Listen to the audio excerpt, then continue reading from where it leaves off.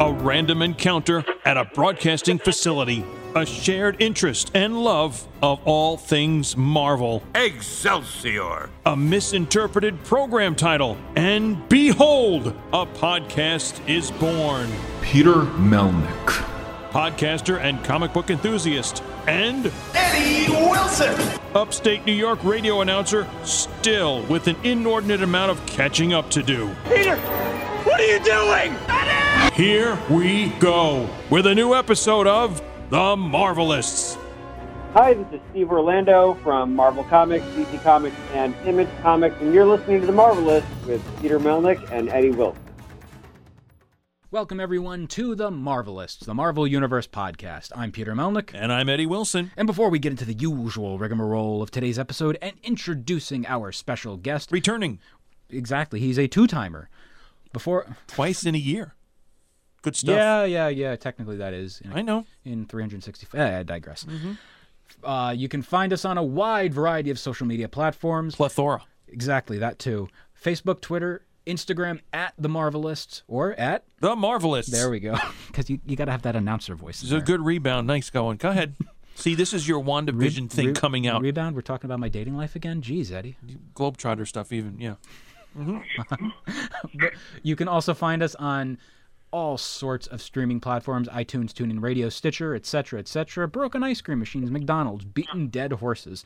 You can also listen to us on Patreon, where you can support the show for as little as $3 a month and as much as $8 or more. And you can find the tier list on there, patreon.com/The Marvelists. And you'll be able to get an episode of The Fantastic Voyage on the last Friday of every month. And as a matter of fact, Eddie... It's a monthly. Today, well, for the month of January, this episode will be for Fantastic Voyage. I'm trying to word today. Very, very difficult. Yes. But you will hear us speak with Marvel editor Tom Brevoort. And today, after this episode is concluded, we will be recording an episode of Fantastic Voyage with the person that is on the other end of the tin cannon string. He is a writer for DC. He is a writer for Marvel. And most importantly, because it's creator-owned, he is a writer for Image Comics on the series Commanders in Crisis. We are joined, ladies and gentlemen, with a returning guest, a two-timer, Steve Orlando. Steve, good evening. Hey, thanks for having me back. Glad you're hopefully used to the intro and the length. So hey, it's shorter this time. You're not even close to the first people to call me a two-timer, so that's totally fine. So, Steve, a lot has happened in this pandemic year, and a lot of confusion, a lot of frustration, a lot of all that stuff. Things that end in shun, you know. Since then, we spoke to you, I want to say back in April. Good job. You took the sandwich out of my mouth, Eddie. We finish each other's sandwiches. Yes, we do. Frozen references. Again, I can't believe I'm making that as a 32-year-old man. But, Eddie, Steve... This episode, since that April, you are going to be making your debut with Marvel Comics very soon.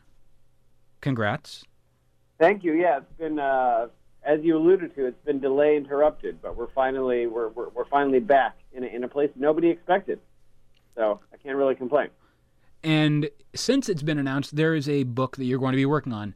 Tell the people at home what that book is.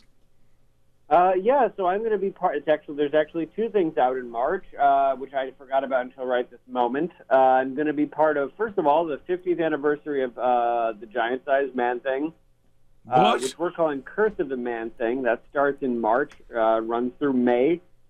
First, it's a three-part celebration. First issue features Man-Thing and the Avengers. Part 2 picks up the story with Spider-Man and Man-Thing. And then the third part will be revealed pretty soon and may solicit. But being that we're using the most iconic characters in the Marvel Universe, it should be a pretty easy guess as to what types of folks are going to be starring in the third issue. And after we're done celebrating Man-Thing, or kicking off a celebration in March, I'm also going to be introducing a new Toxin, a new host for Toxin, in the Planet of the Symbiotes anthology series from Marvel as part of King in Black. So I'm in up to my head in Marvel stuff, and it's a good place to be. You have the T-shirts for it, I know that. And keep buying them. They keep giving me more work. I keep having to buy more T-shirts. I just have to put this as an aside. We discussed it on Twitter one day, but I love that you have the pro wrestling announcement strategy of having a T-shirt for it. Like, I feel like you're one step away from having a CWO Comics World Order T-shirt made. Yeah, well, tell Marvel that they should be making, they should eventually be making a Steve Orlando T-shirt, and everything will work out. I want to be wearing my own merch eventually. That's what I want. I want to see I might be the one that does this design, but I want to see like a T-shirt done in the red block Marvel style, and it says Orlando. Why not? Remind me, I'm going to get this thing done tonight. It'd be the start of something, yeah. Free of charge. Talk to their lawyers for sure, but I would wear it. I would happily wear it. Mm-hmm. I'm going to send you the Photoshop file sometime tonight. Now, like I said, with that, I love that strategy that, it's such a unique way that I've never seen done with announcing a project before, and where did you come across doing that idea? The Everglades, of course. I'm incredibly vain, so there's that. But the real answer is, the exact thing that you said. Like, I want to do things that are different. I want to do things that people find memorable, because otherwise, in the social media age, these announcements come and go in minutes. I'm so excited to be working on fill in the blank, and then 5 minutes later, it's RTing your friend, RTing your friend, RTing your friend's Kickstarter. And that's all good, but we have to do more things to get noticed. And I got to do something. I can't do things that other people have done. I remember I was at Kelly Sue DeConnick's house back when we could actually leave our houses, and she was talking about how to promote Aquaman, that Fraction had done an ASMR video of him reading and slowly tearing apart the pages of one of the Aquaman comics and potentially eating them. I don't remember. It was a long night. And I thought that was hilarious, but what struck me a year later is I still remembered it. So we got to do something different. For me, I as anyone who follows me on social media knows, I'm on my own fitness journey, having been struggle with health for a while. And so I just figured I would combine the two, try to make it a positive thing. At any step forward, personally and professionally, let's unify those things and let's have a little fun with it and poke a little fun at ourselves as well. I put myself on a cover of Commanders of Crisis. I know I'm an asshole, and that's fine. And, again, it's funny because of the whole T-shirt thing. You talking about your fitness journey and whatnot. Myself, I used to do it publicly, but I don't do it anymore. But I still do it on my own. But I used to do wrestling gym shirt selfies. I would do it with AEW former Ring of Honor alumnus Shane Hagedorn and a couple other people, and we would just do random pictures wearing a pro wrestling T-shirt right after the gym, and it's cool for especially the accountability of it, No, absolutely. I like wearing wrestling shirts to my specific gym as well in Boston, just because it's full of a lot of meaty bros that are sort of perplexed by wrestling and are just very serious. So I try to keep back when you could go to the gym and your gym wasn't your office like it is now for me. I would either only wear pro wrestling or only wear drag queen merchandise at the gym. Just to keep people on their toes. And, with the pro wrestling shirts, what are some of your favorite obscure ones you have, and what is your favorite one to wear just in general? It doesn't have to be obscure. I don't have a ton of old ones, because I really only got into wrestling 4 years ago. I got 6 years ago now, I guess. Damn. But to answer your question, my favorite one is probably the and we'll get into the obscure in a minute, but my favorite one is probably either the Best Friends shirt that has Sue giving the middle finger, or I have a Danhausen shirt I made a cutty out of that is where he made his face like the White Claw logo, and it says "Too spicy, spicy water," which I'm also a big fan of. I have the sticker, and it's inside of my record player of the spicy water of Danhausen. Very nice. We'll break this news here. Danhausen and I are going to collaborate on a Commanders in Crisis photo cover. So we have no idea what it's going to look like, but it's going to happen before the end of the series. I'm assuming it's going to be very nice, very evil at the very least. Yeah, no, I mean, we just got to talking to some both like comics. It was after they announced Darkhold, and then I went on Good Night Hausen with Danhausen, and that was real fun. He's an all right dude, and yes, quite nice and quite evil. But as Obscuria goes, let me see. Probably the actual most obscure one is I have a Russian Lion George Hackenschmidt shirt, and Hackenschmidt is one of the guys that's looked at as kind of pioneering professional wrestling. He was a shoot athlete and continued to be one, but also had one of the first ever quote-unquote professional wrestling matches with Simon Gotch. Then they had a rematch. So we're talking like early 1910s. That's pretty obscure. One of the ones that I have is again, Danhausen. Danhausen's pretty obscure, to the mainstream audience at least. I think Danhausen has won the internet when it comes to the pandemic and pro wrestling. Even when people try to get over on him, I recently saw that he was selling. Someone bootlegged his Danhausen merch, so he took a screen cap of it and sold a shirt that was bootleg Danhausen shirt. Well, no, it was Dan-Hausen. Oh, I see. That's my bad. I love that design so much. I think it's it is so self-aware and just amazingly hilarious. Yeah, and I mean, he knows how to react and keep on his toes, and that's really, really important. But yeah, I love that hack shirt. What else do I have in there? Man, and I just love, it's not even that obscure, but I have a Shotzi Blackheart tank that I'm a big fan of that just says Ballsy Badass and has her, back from that when that was her gimmick, and it has her helmet with the devil horse and shit on it. And I just genuinely love that shirt. I will wear it around, not to the gym as well, but that's in there too. But it's really hard to beat, honestly, the Sue giving the middle finger, because people don't even know what that is and they like it. See, I want the best friend shirt with Sue where she's driving Chuck and Trent in the minivan, and it's just such a confusing looking shot. I can't believe they didn't put her on a forklift, honestly, just because, AEW is so obsessed with, like, giving the nod to WCW. But I do really like them. I had for a while a Sue Young shirt that I really liked too, but I actually I made that a common problem, probably only to me, is that I will cut a shirt so that it is so whorish that eventually it's just not a shirt anymore, and then it's got to go. One thing, by the way, you just mentioned, them trying to copy WCW with back in the day. Which do you think is going to happen? Sue on a forklift, or will Chuck Taylor finally say shit on TV? Oh, shit. No question. I don't even have to... I was mostly joking about that, not them giving the nod to WCW, because it's clear they want that WCW energy. And by the way, that's one of the reasons I like it, because I was a WCW guy.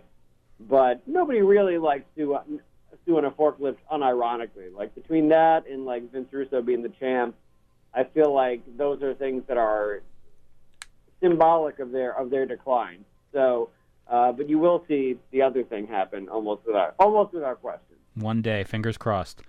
And in regards to a lot of that stuff, we're seeing a lot of parallels between the pro wrestling community and the comic community. And obviously, there are the negative elements, just so lovable fans whining about things, and that's coming from a person who whines a lot himself, right, Eddie?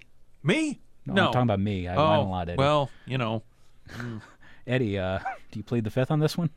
Absolutely. Yeah. But there are also a lot of really great things, and for you, seeing the crossover appeal of both communities, what is your favorite thing about both together that you see in both? I love the enthusiasm and I love the engagement, and yeah, when it becomes unbridled or the expectations turn into anger, then that's challenging. But that's honestly a relatively small percentage, I think, of fans of either. And even so, like, I would rather have that have people be passionate than have them not give a shit. Yeah. Even if it sometimes gets out of hand. So I think both comic and wrestling, they love story, they love wild characters, and they're willing to embrace wild ideas, which is really exciting to me. And and they surprise me. I'll be the first to say that when when AEW signed Orange Cassidy, I thought that was a genius gimmick that was only going to work in the indies. I didn't think that people were going to get it on TV. And then here he is, and kids love him because, especially, but people love him in general, because they're willing to embrace newer and stranger things. So I like that, and I also like how fast it is. You know, comics can come out relatively quickly.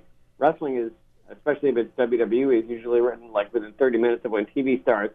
So it can be very topical, and I think that that's great in both cases. And, you know, on the topic of Orange Cassidy, I love the character also because he's the greatest Halloween costume. I went to Eddie's house for Halloween 2 years ago wearing a denim jacket, his T-shirt, and skinny jeans and aviator sunglasses. That was a costume, Eddie. That was a costume? Okay. It was not me being lazy. It was, well done. I also love the fact that we're now, you know, because of the character of Orange Cassidy, we're getting an Orange Cassidy action figure, and they specifically made a point to mold pockets into his jeans so you could put his hands in his pockets. That's what's the point? What's the point without it? Exactly, and you can have him do like the little topes over the top rope. It's great. But Eddie, just getting back to what I thought was the primary topic at hand. we're more than just comics. Yeah, Man-Thing, Avengers. I had first caught wind of this, so to speak, in a non-odiferous way, in a previous issue of Marvel Previews. And I said, oh, what's going on here? So how did this whole concept come about, if you can say, Steve? Well, before you do, Steve, Eddie, where did you get that book, that word from, the odiferous? Is your Word of the Day calendar treating you well? It's been around for a while, and I've used it on occasion, and here we are. Yes, we are. Well, Man-Thing, that came about really, really, you know, it's not a... The implementation was actually pretty random. You know, I had assumed that I was going to hopefully do more with Marvel, but it was going to be after we finally found time to schedule Darkhold. And out of nowhere, honestly, the editor, Mark Panicia, who is mostly the Star Wars editor, reached out to me and asked if I wanted to be part of it, maybe because of the other stuff that I've been doing, and promoting in my originals. Or maybe because they were trying to sort of cycle me back in, knowing that I had been on a definite pause. But you know, it was a very comic story. I was working on something else. You get a DM, ask if we can talk, and then it was this Man-Thing offer. And the really singular thing about it is that Mark and I really, really hit it off immediately. Like, we're both Star Trek guys, and we both wanted to do something that was both reverent to everything that's happened with Man-Thing in the past 50 years, but also that wasn't precious and was willing to strengthen its foundation. I don't want to say rebuild its foundation. There's nothing wrong with him. But strengthen it and make him even more pivotal. Learn and study what is great about him in the Marvel Universe and only make that bolder and only apply that wider. So it was just my type of creative experience, and you're going to see that in the book. You know, we show more than ever why he couldn't be any other character. It's not like you could just drop Swamp Thing in there into a Man-Thing story. They're two different characters, and that's our job to show people that. Same with the Heat, by the way. Same with Garbage Man, Aaron Lopresti's character. This isn't just about Alec Holland. It was great to find someone who had the same goals as me. Celebrate what's come before and set the character up for success in the future. And, you know, that's what we're going to try. That's what we're going to do in these 3 issues. I tried to think of how does one get from, you know, putting together Man-Thing and Avengers, and just as of this recording, trying to figure it out. And the only thing I could kind of come down to with like a common denominator was the word serum. And that they have vowels in their names. Okay, fine. Well, you're not. I mean, you're not wrong. I mean, that's not even a spoiler. You know, Ted Sallis was in Project Pegasus. He was trying to recreate the super soldier serum when he had his accident. So you're dead on there, actually, in realizing that there's actually more of an emotional connection between Man-Thing and at least Captain America than people might expect at first blush. And you might also think about who was also in Florida working with him at that time, if you want to think about how we're going to get to Spider-Man. Mickey Mouse. Well, I technically am right, because Disney. I know, because previously it was copyright infringement or something, but yeah, we're all under the same umbrella. Ella. Really? Yeah, Are we I'm on a breaking reference? that news right now. It will be the first Disney crossover. Mickey Mouse is going to show up in the book. Hey, the Sunshine State. We're there. Sorry, I'm shocked we got our first Rihanna reference on the podcast now. That's exactly right. So there. I mean, unfortunately, he's going to be afraid of Man-Thing and get set on fire. But that's how it goes, man. It's all about Man-Thing's all about the emotions. Yes. It's funny because when Zdarsky joined the Daredevil title, I remember his first arc was called No Fear, and it genuinely got me hyped at first because I'm like, oh my God, Zdarsky's doing a story where it's Man-Thing meets Daredevil, because Daredevil is the man without fear, and whatever knows fear burns at the Man-Thing's touch. I'm like, wait a minute, is he going to know fear right now?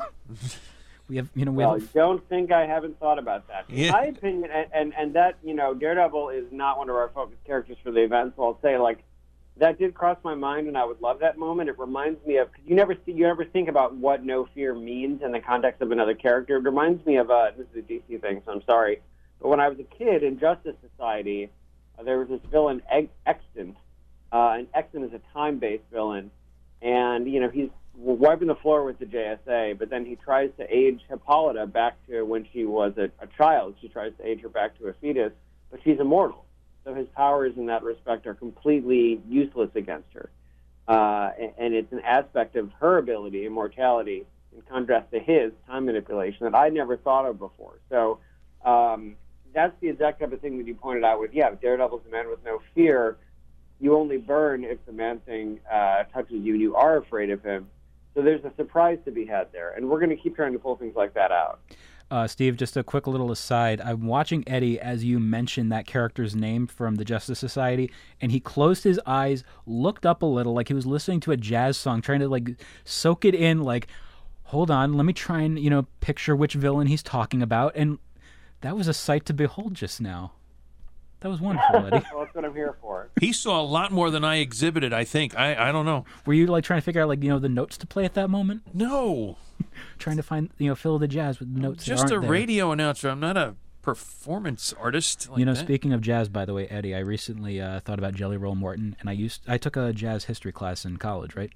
I don't know. Did you? Well, I did. Okay. And every time I heard his name, I'd always think to myself, that is a delicious name. That was my college education at its highest point. Tastes great, less filling. Okay, sure. But I digress. These are the kind of digressions that this show will go into. Me talking about eating a human being, technically. But again, well, you and Armie Hammer, man. Oh my God!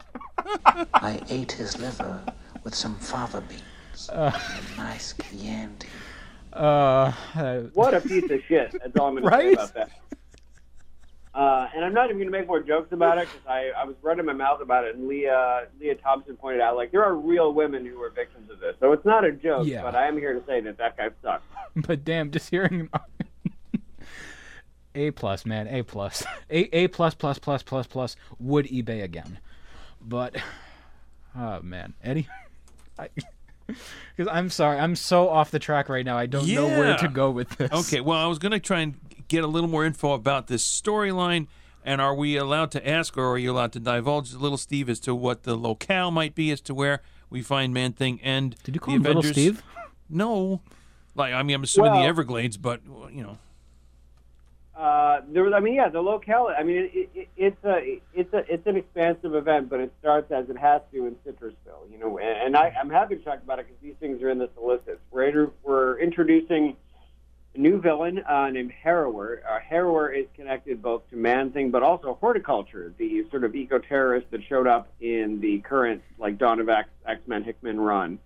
The thing about them is that their goal is to sort of trim humanity back to a reasonable level. So that the ecosystem, the biome, can reach harmony again.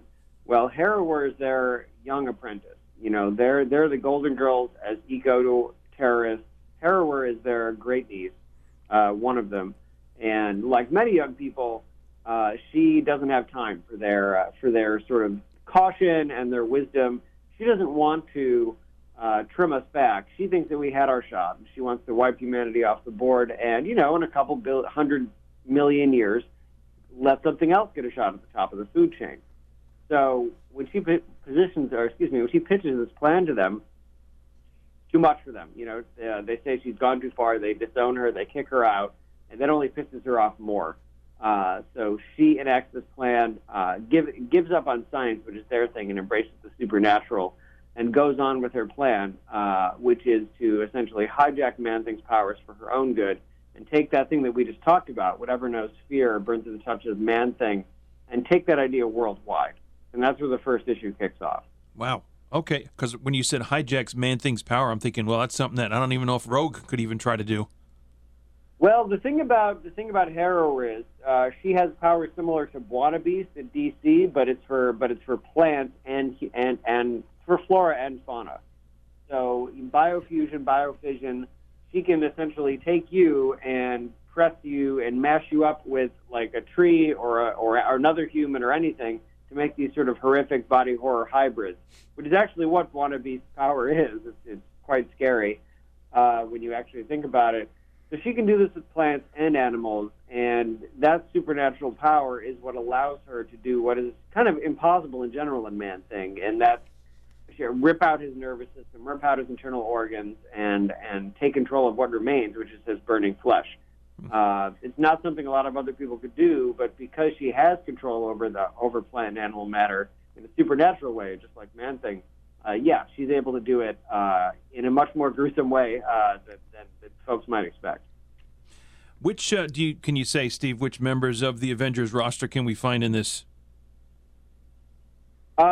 It's not. Yeah, I absolutely can. It is the full current Jason Aaron roster is in the book. So, anyone who's in the ongoing Avengers book is going to be in this, and then it's going to aggregate us. We add Spider-Man and we add our other cast going forward. So, you'll have everyone from the current Avengers team, which off the top of my head, Captain Marvel, Iron Man, Black Panther, Blade, Thor, She-Hulk, and that might be it. If I'm omitting someone, it's just because I wrote it a couple months ago. It's not because they're not in the book. Right. And then once we move on to Spider-Man, we will at minimum have Miles and Peter in the book, not to mention some surprising guests as well. If those don't know, for those who may not know, and that would include me, is this designed to be a limited run, or is it going to be an ongoing thing? No, this is they're oversized issues, 3 issues, March, April, May. And then the hope, of course, is that we can dig into a little more with Man-Thing once folks see his new status quo, and we're working on that right now. But yeah, either way, this is going to be a complete story, 3 oversized issues, nice collection after if folks don't want to do monthlies. And it will position him to be more powerful and more unique than ever in the Marvel Universe, and still be unquestionably Man-Thing. Now, in regards to Man-Thing, one of the much maligned things about the character over its almost 50-year run, which again is a surreal thing to say, is the unfortunate nature of the name. And for myself, I remember going to a convention in New York with Eddie, and I remarked, "Hey, Eddie, I bought 2 giant-sized Man-Things. I now have 2 giant-sized Man-Things." How hard is it not to make jokes, but like it's hard to describe, like that nature of the name, like dealing with that? We don't call him giant size in the book, but no, you're right. I think that also goes to the era it came from. It was camp horror. And it's meant to be very primal. And I think it works. The reason I don't think it floats even more when it comes to parody is that he himself is kind of an instinctual creature. He can't talk. He's not like Swamp Thing. So I think it's balanced at least by the fact that he can't be there making jokes, and people can't make jokes to him because he's a shambling mass that's, not cognizant in the way that other swamp creatures are. But yeah, look, it's somewhat ridiculous. I love that about comics. And it's by far not the most ridiculous or only ridiculous name in comics. I tried to get Bi-Beast in there as well, just for on principle, but I couldn't do it. But I think that's why it's Curse of the Man-Thing and not like Return of the Giant-Sized Man-Thing, for example. Yeah, right. Or if it was my life, like reasonably appealing Man-Thing. Oh, geez. Well, see, on that note, too, I don't know which of the titles that got the giant size title, which character got that title, or where it started with, but I just found it kind of odd, funny, that in, I guess, the comic guides, and it's not in my collection, that this title is filed under G for giant size, not under the actual. I mean, he debuted in Savage Tales, actually, so that's why, before the announcement, I was tweeting out something Savage this week. I think sometimes my cuts are a little too deep, but that's because he really debuted in Savage Tales, not Giant Size Man Thing 1. In the interest of fairness, if you had said that, if I had seen that tweet, I would have assumed you were going for like a Conan book, like Savage Sword of Conan. Mm-hmm. I mean, and I would do that in a second, but I can't just give the announcement away, folks, before it comes out. Otherwise, I'm just making the announcement. Oh, yeah, no, I mean, but like with the subtle nods of like the something Savage is coming, I'm like, wait a minute, is he on Conan? As my eyebrows go up like repeatedly throughout as I'm reading that tweet. Well, I love Conan, but Zub is doing a very good job on that, so I don't want to get in his way right now. Yeah, but if we're talking Savage Tales, then, and I do remember that too from the, early 70s, I guess, or so, and, Kazar being in there, and I guess Kull perhaps also. Mm-hmm. And by the way, going back over to Man-Thing, though, and also with your T-shirt announcements, where the hell did you find a Man-Thing T-shirt? The internet, folks. I mean, as you could probably guess, I searched and I found it's one of very few, but it's not the hardest one. Finding a Toxin shirt was actually much harder, but I did it, so you'll see that the week that book comes out. Wait a minute, you said Toxin? What does Toxin have to do with anything? Is there a book coming? Nudge, nudge? Yeah, no. So I'm debuting a new host for Toxin in the Planet of the Symbiotes, the same month that Man-Thing starts. Very cool. Congratulations on that. And how does it tie into the overall madness with the symbiotes? Honestly, the nice thing, if you're a newcomer, is it takes place in that world, but it's very much focused on the new status quo for Toxin. So, like the antagonists in it are a reaction to King in Black for sure. But I love the setup we have for the new host and Toxin relationship. So if somehow you're coming in clean, all you really have to know is that King of Black happened, and then this is the sort of reaction. The nice thing is, the Toxin, last time you saw him, was dying in a fire, so he's not really participating to a great extent in King of Black. But Steve, did you say the nice thing? I'm sorry? Did you say the nice thing? Well, yeah, because we don't have to worry about if he's appearing in King in Black one way or another. He comes back during it, as we'll see, especially if we get more room to work with him. But it's not as though you have to know everything about Null or and such to come into this book. It's a bonus if you do, and it enriches it. But this is something you can read if you've seen the movies. Hell, if you just know what a symbiote is because you watched the cartoon when you were a kid, like me.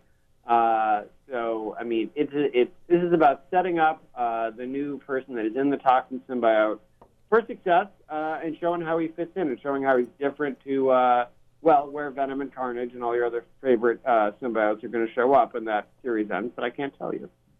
Oh, please, tell. They all open a hair salon. Just don't tell Donnie I spoiled it for you. Okay, now you know. See, I'm on board with that. I would read that story. And get a do while you're at it. Well, yes. A nice coif. That's right. Now, in addition to the work you're doing at the House of Ideas Marvel, you're also working on a creator-owned title, Commanders in Crisis. Tell the audience at home about that.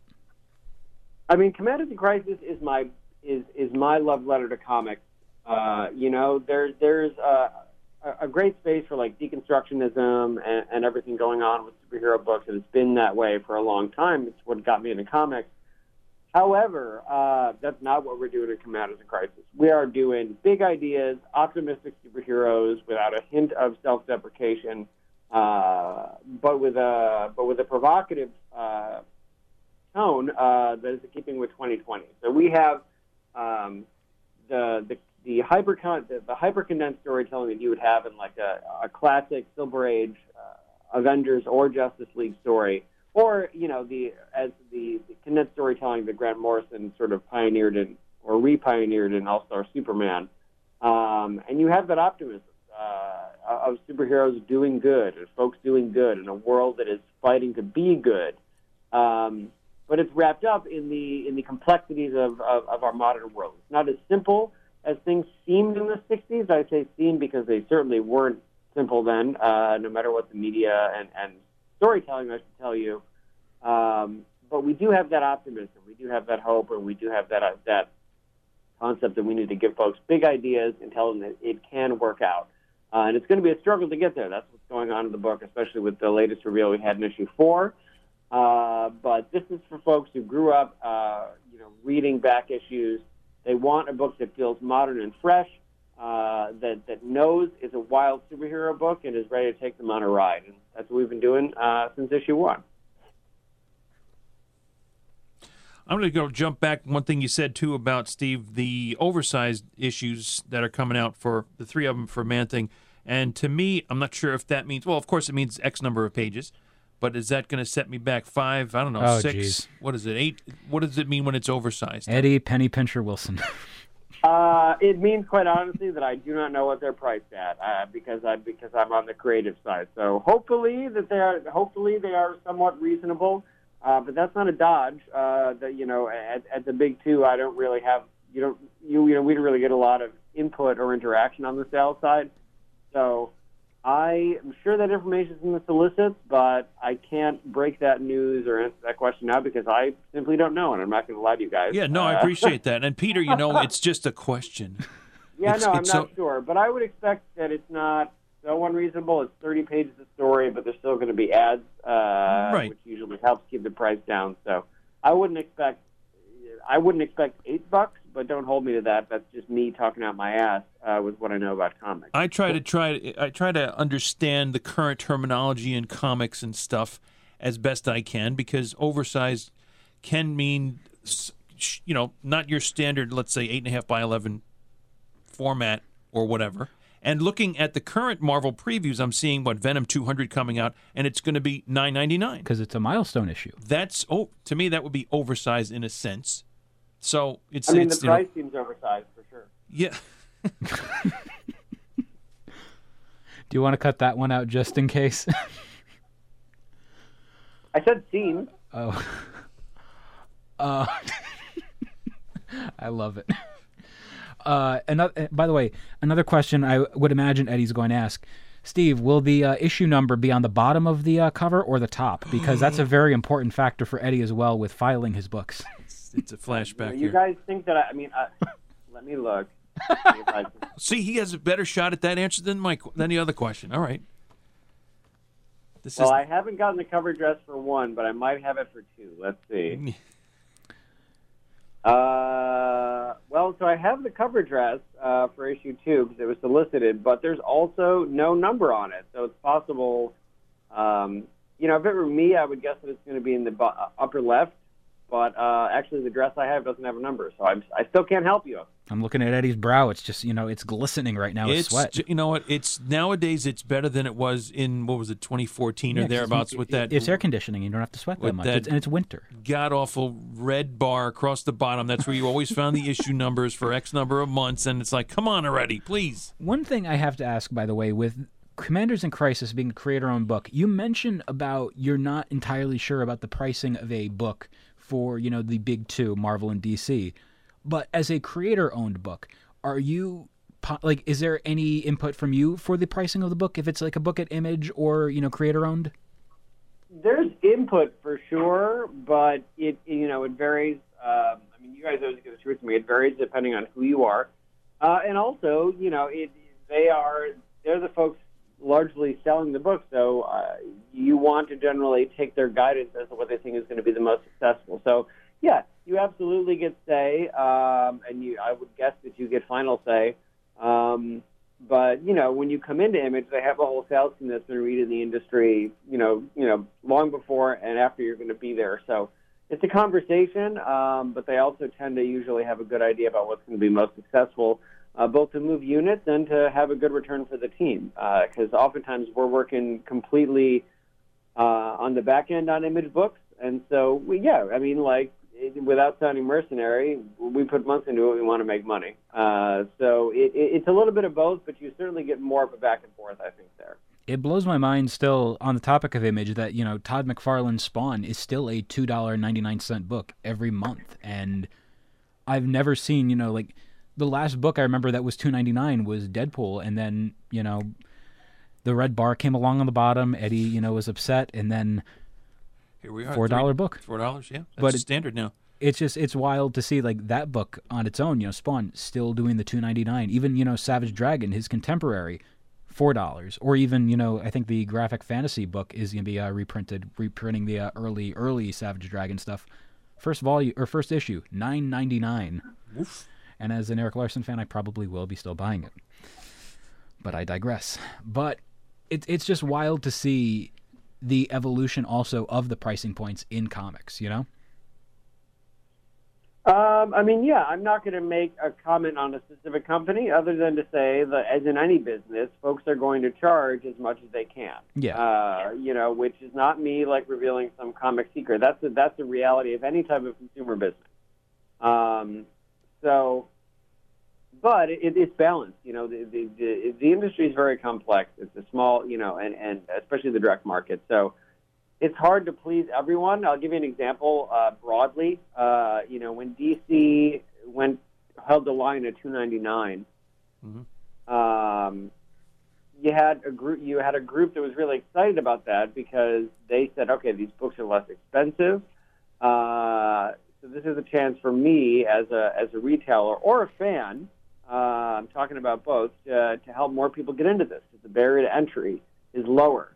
But then you also had folks that know that, you know, whether it's because of where they are, you know, geographically or socioeconomically, you know, for one reason or another, they know that their customer base is static, and so they only saw $1 less they could make per book. And I liked the $2.99 price point, for example, but it's hard to have a pricing that pleases all three tiers of the direct market, which is to say, and I guess 4 tiers: us as creators making the back end, the publishers, the retailers, and of course you folks. So I can't really endorse one thing or another, other than to say I don't know if there'll ever be one single answer. My thing with the $3.99 price point, at least with Marvel, it makes sense. Like, we're still technically getting a $2.99 book with $1 added on for the digital code, which, Eddie, by the way, if you have any extra digital codes, holla at your boy. No, really? You literally give me the code. Whoa. I'll give you my friendship. You've given me that and much more. And I can get your comics. Yes, I know. You've offered. Well, I mean the digital ones. Oh. To be continued. But I digress. And in regards to just the future of comics, I'm very optimistic and hopeful, because have you noticed, you know, with the pandemic and everything going on, an increase in comic book readership? I feel like there is, due to, you know, the nature of how comics are. You don't need to go out to a movie theater to see this. You can, you know, maybe even, you know, do it on your tablet with the Marvel Unlimited app or Comixology or DC Universe, whatever the hell. And, you know, all of these different things, you can enjoy a comic anywhere, even more so than a movie.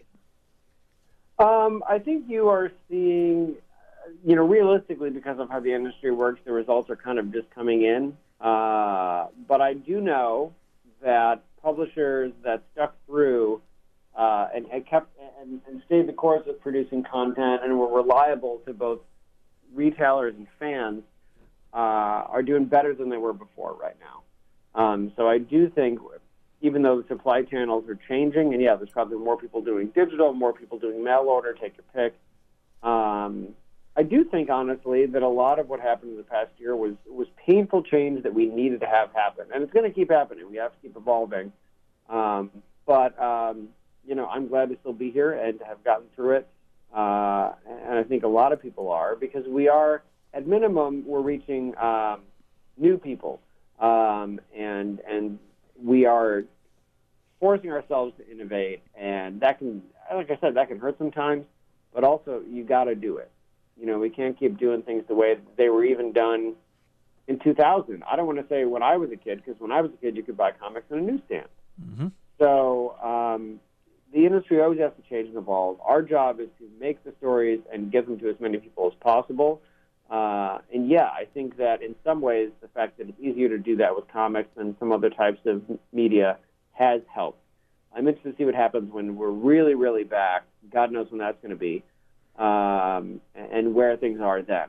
No, the long and short of it is I think the readership is changing, and I think we have to catch up and really, what's next is going to be changing our rubrics for success so we really know how books are doing. And I don't even know if things are there yet. And, obviously in these trying times with a lot of comic shops, they're hitting hard times, some of them. Some have to close due to COVID and, do temporarily online stuff. Like, for example, one of my favorite comic shops in New York State is Haven for Heroes, and as a result, they're doing, online auctions, which, by the way, congrats, guys. They hit their $5,000 goal, I believe. Yeah. By the end of the second day. And, being able to sell stuff online, and they're doing, like, curbside pickup and whatnot. Now, during these times, yourself, do you have a specific comic shop you go to, at this moment, and you help support them during these times? To be honest, in Boston, we're in phase 2, so I'm confident in saying that I don't believe that they're even open. And that's obviously a regional thing. I do love Kamikaze in Cambridge and Boston, but I, in the pandemic, have mostly become a digital reader, both because my physical reading list is 2 shelves of books that with my work I rarely get to crack into. And yeah, like for the reasons we discussed, if there is an impulse buying aspect to it, I have an issue with that. It's not just character shirts. And so I've definitely probably been doing more digital reading than I ever have. And at the same time, I have been doing purchases over in mail order for places like Third Eye as well. But I honestly don't even know in Boston if things are allowed to be open ever since we rolled back to phase 2, because in all honesty, now that I can't go to the gym, don't leave my house, and probably won't until this summer when I come up in the vaccination, I don't want to say lottery, but round. But in regards to, digital just now you mentioned, with Comixology, and when I mentioned to you the issue of the Fantastic Four for you to read for Fantastic Voyage, you sent me the Comixology link, and I'm just like, ooh, look at Mr. Money over here buying his $2 comic book. But I digress. I'm kidding. I digress. With that, do you do any of the online subscription services like a Marvel Unlimited or DC Universe? I think Infinite it's called. I don't. And that is because... Well, I haven't been offered them. I would take them if DC or Marvel offered them to me free of charge. But outside of that, those deals aren't always the best. They don't always have the best kickbacks for creators. And I'm happy to pay money for things. Like, you're joking, but there are plenty of creators who will torrent their reference in a pinch.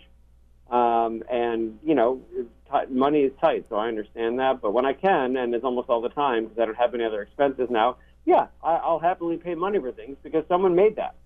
And Unlimited and DC Infinite are great, but they do, similar to the thing that went on with the WWE Network and the loss of VHS and DVD sales, I'm happy to do the thing that puts the most money back in the hands of folks that made a book.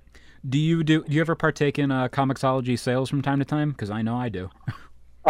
Constantly. As I just discussed, I have issues with impulse buying, so I almost have to stop myself from checking it daily. Oh my God! That's me with X-Men. Like, I have almost all of the current run, and then I have everything from issue number 1 all the way up to I think 1998 or 99, and yeah, it's so worth it though. It's so awesome to see that collection grow. You know what I mean? Oh, absolutely. My issue now is I think my iPad is going to break because of how much shit is on it. Because when I was exclusive at DC, I would get all their books on. Most of their comps were digital at that time.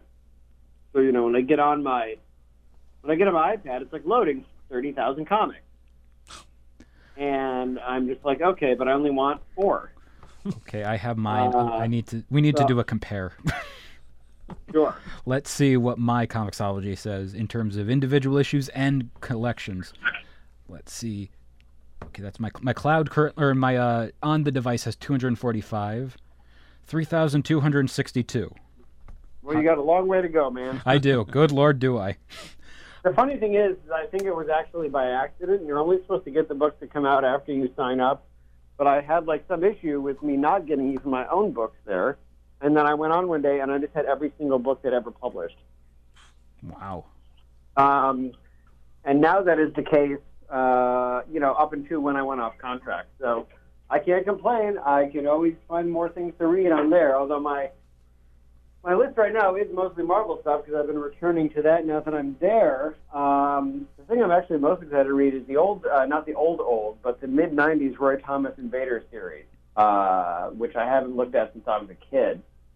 And I actually, a thing that I haven't gotten to work on yet at Marvel that I hope to someday is I really love the Android Human Torch. I'm probably one of like 5 people, and if there's more, awesome. There are dozens of us.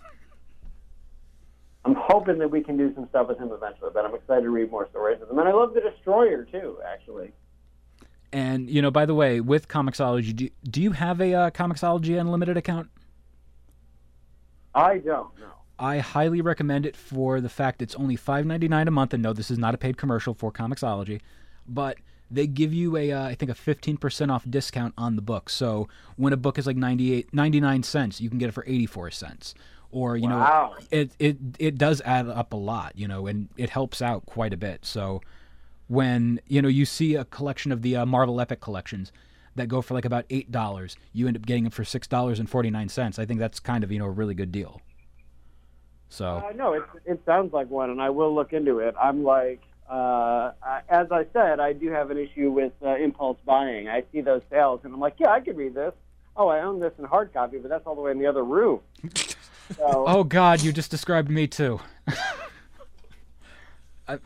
So like again, just a mini aside, but right now for myself, I'm on a big Frank Miller kick. So it's like all of his Marvel stuff, a lot of his DC stuff, and I'm currently trying to track down. I have digital, I have a physical copy, I have the Noir copy, and I'm trying to track down now the individual copies of Dark Knight Returns, for example. And every time I see it, hachi machi.